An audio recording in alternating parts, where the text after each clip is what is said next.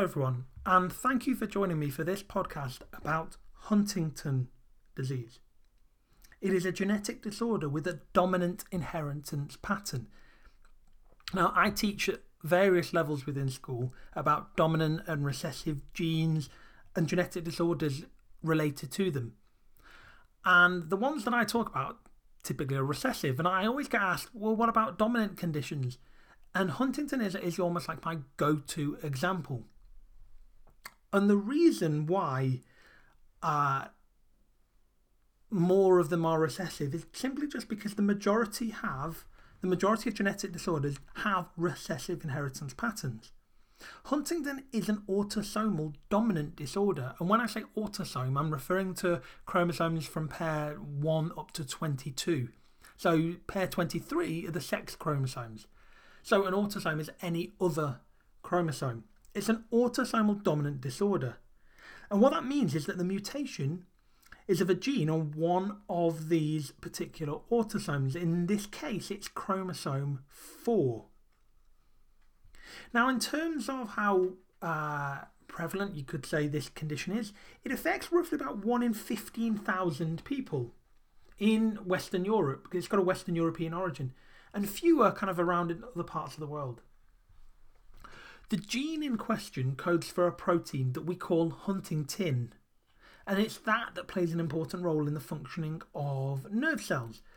But to be honest, the exact function of huntingtin protein is not overly clear at the moment. One end of this gene has what's called a base triplet, CAG, and it's repeated from about 7 to 35 times. So when I say triplet, I'm talking about 3 bases. And when we talk about DNA, we talk about the bases A, T, C, and G, adenine, thymine, cytosine, and guanine. And they appear as triplets, hence what's called the triplet code. So we've got this CAG, this triplet, and it's repeated a number of times. Now, as a result of this repeat, the huntingtin protein has between, because I said it's repeated between 7 and 35 times, so we've got about 7 to 35 glutamine residues at one end. Now, glutamine is a particular amino acid. The mutation that occurs is called an expanding triple nucleotide repeat. Now, what that means in simple terms is that the number of CAG triplets increases when the DNA replicates before meiosis. If the number increases beyond 36, then the person will suffer symptoms of the disease.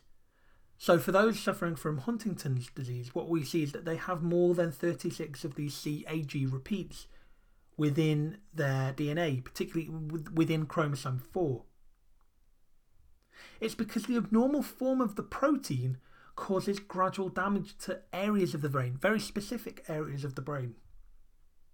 The more number of CAG repeats you have above the value of 36, then the earlier that the symptoms will appear. But they tend to appear sort of between the ages of 30 and sort of 45. So the more repeats, the earlier people will be symptomatic. So what are the symptoms? Let's just talk through some of the symptoms that a Huntington sufferer might experience. Well, memory loss would be one of them. And weight loss as well, due to being unable to coordinate their eating movements.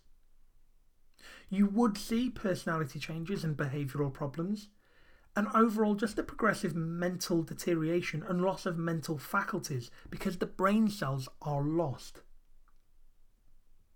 One of the most noticeable things are involuntary or uncontrollable muscle movements. And it's sometimes taken, there's a Greek word meaning dancing called chorea. That's spelled C-H-O-R-E-A. And these uncontrollable muscle movements are quite distinctive for someone suffering from Huntington's. The abnormal protein interferes with nerve function, clearly. So sufferers only need to have one abnormal allele of the gene for it to take effect. That's the thing about the dominant gene. Dominant genes, or dominant alleles, are expressed even if you only have one in a particular pair. For a recessive allele to be expressed, you need the person to be homozygous recessive. You need to have 2 of those recessive genes. When I teach about this topic, I always say, if you imagine dominant wins in a way, so if someone was dominant recessive, dominant wins, it's the dominant trait that will always show. So you only need one abnormal allele of this particular gene. So when they produce some abnormal Huntingtin protein, as well as some normal protein, as that can be made too, the abnormal protein is what interferes with nerve function. So sufferers typically tend to be heterozygous, so they have one dominant, as in one affected gene, and one normal, non-affected. So what that means is that you only need one parent to have the disorder, and any child would therefore have a 50% chance of inheriting it. And because the symptoms don't usually appear until mid to late sort of 30s to the age of 45, people may very well have children before they even realise they have the disorder. There are developments now in genetic testing, genetic screening, and people can go to see if they have this particular mutation. There is, as I said, a genetic test available specifically for people who have a parent with this disorder, and they can find out. But this is where the idea of genetic counselling comes in, either before the test or after, regardless of the result. Because there is no cure, and at the moment we only have very limited treatment to purely reduce the severity of some of the symptoms. People can be given information, as I said, from a genetic counsellor, and they can then make an informed decision as to whether they want to get tested or not.